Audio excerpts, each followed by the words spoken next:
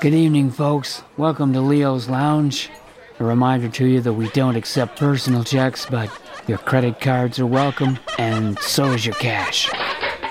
Time for a little humor now.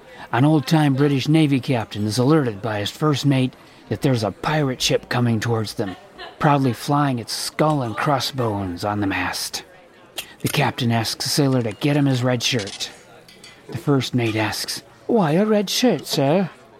The captain replies, "So that if I bleed, the crew won't notice and become discouraged and stop fighting." Inspired by the captain's courage and swordsmanship, the crew fends off the attacking pirates. The very next day, the captain is alerted that a dozen pirate ships are coming towards their boat. He yells to the first mate, "Get me my red shirt and my brown pants." Okay, some racehorses are in a stable. One of them starts to boast about his track record. "In the last 15 races, I've won 8 of them. Another horse breaks in. "Well, in the last 27 races, I've won 19. "Oh, that's good, but in the last 36 races, I've won 28, says another, flicking his tail. At this point, they notice that a greyhound dog has been sitting there listening. "I don't mean to boast," says the greyhound, "but in my last 90 races, I've won 88 of them.